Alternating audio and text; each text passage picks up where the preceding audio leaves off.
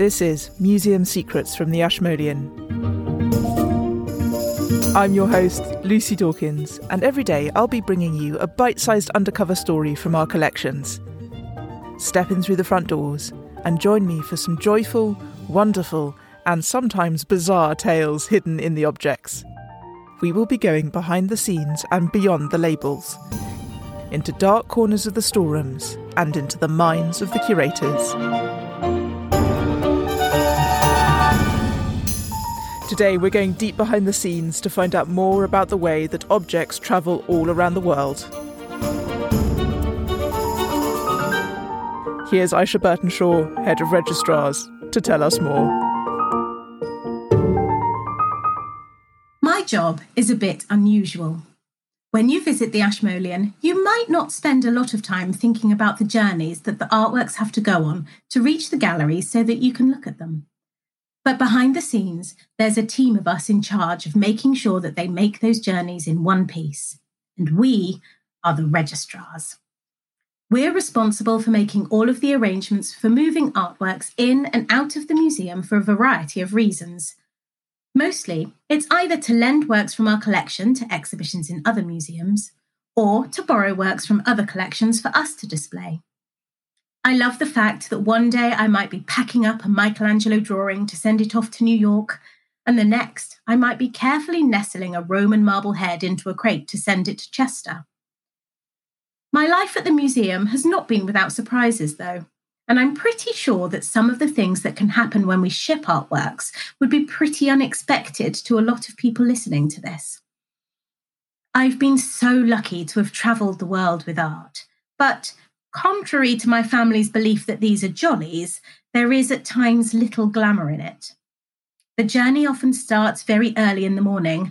I think my earliest ever start was 2:30 a.m, and you're then whisked off with your crate to the airport. Cargo warehouses at airports are interesting spaces, and I can confirm nearly always smell of fish. I love having a sneaky peek in the warehouse to see what other things are being loaded up to travel on board the flights. Things as diverse as the aforementioned fish, through to racehorses and even supercars. Once the crates are loaded, you're taken to the passenger terminal of the airport and wait for some hours until you can board the plane. And then on arrival, you're whisked back to the cargo warehouse at the destination airport. My least glamorous moment, I think, was sitting in a cargo warehouse for some 6 hours, waiting for customs clearance in Seoul for a shipment of a touring exhibition of works by Pissarro. It was late December, and it was minus 10 degrees outside. The waiting area only had one tiny heater to try and heat the vast space. I'm not sure I have ever been as cold as I was then. And I have never felt such relief when the crates were finally loaded and I got to sit in the back of the warm truck to travel onwards to the museum. Of course, sometimes you might be travelling with something tiny, and if that's the case, the work will travel with you in the plane and will have its own seat that it gets strapped to on board inside its box. I, of course, like to be as inconspicuous as possible when travelling with a museum object for obvious reasons. Usually, you're travelling with a priceless piece of national heritage, and I would really like to not draw attention to that.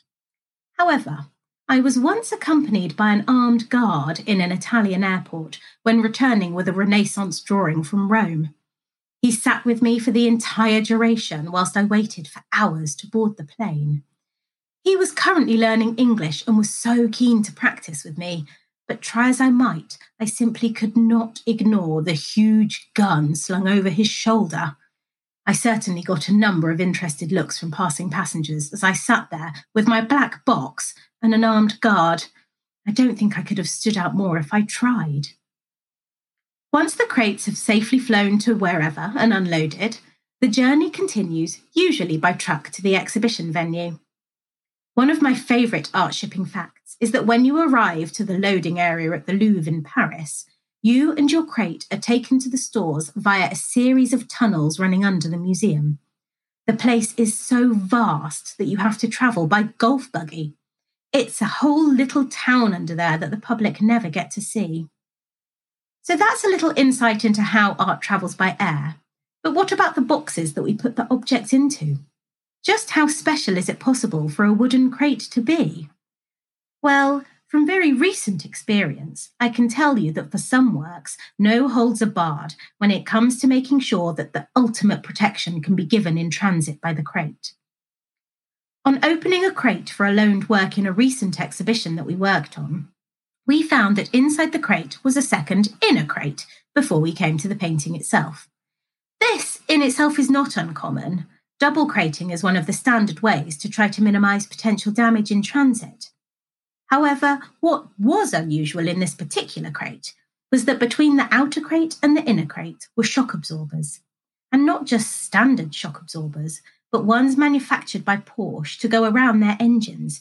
So it really was the Rolls-Royce, or should I say Porsche, of crates. I would like to finish up with a short story that would strike fear into the heart of anyone whose work it is to pack up and send art to exhibitions.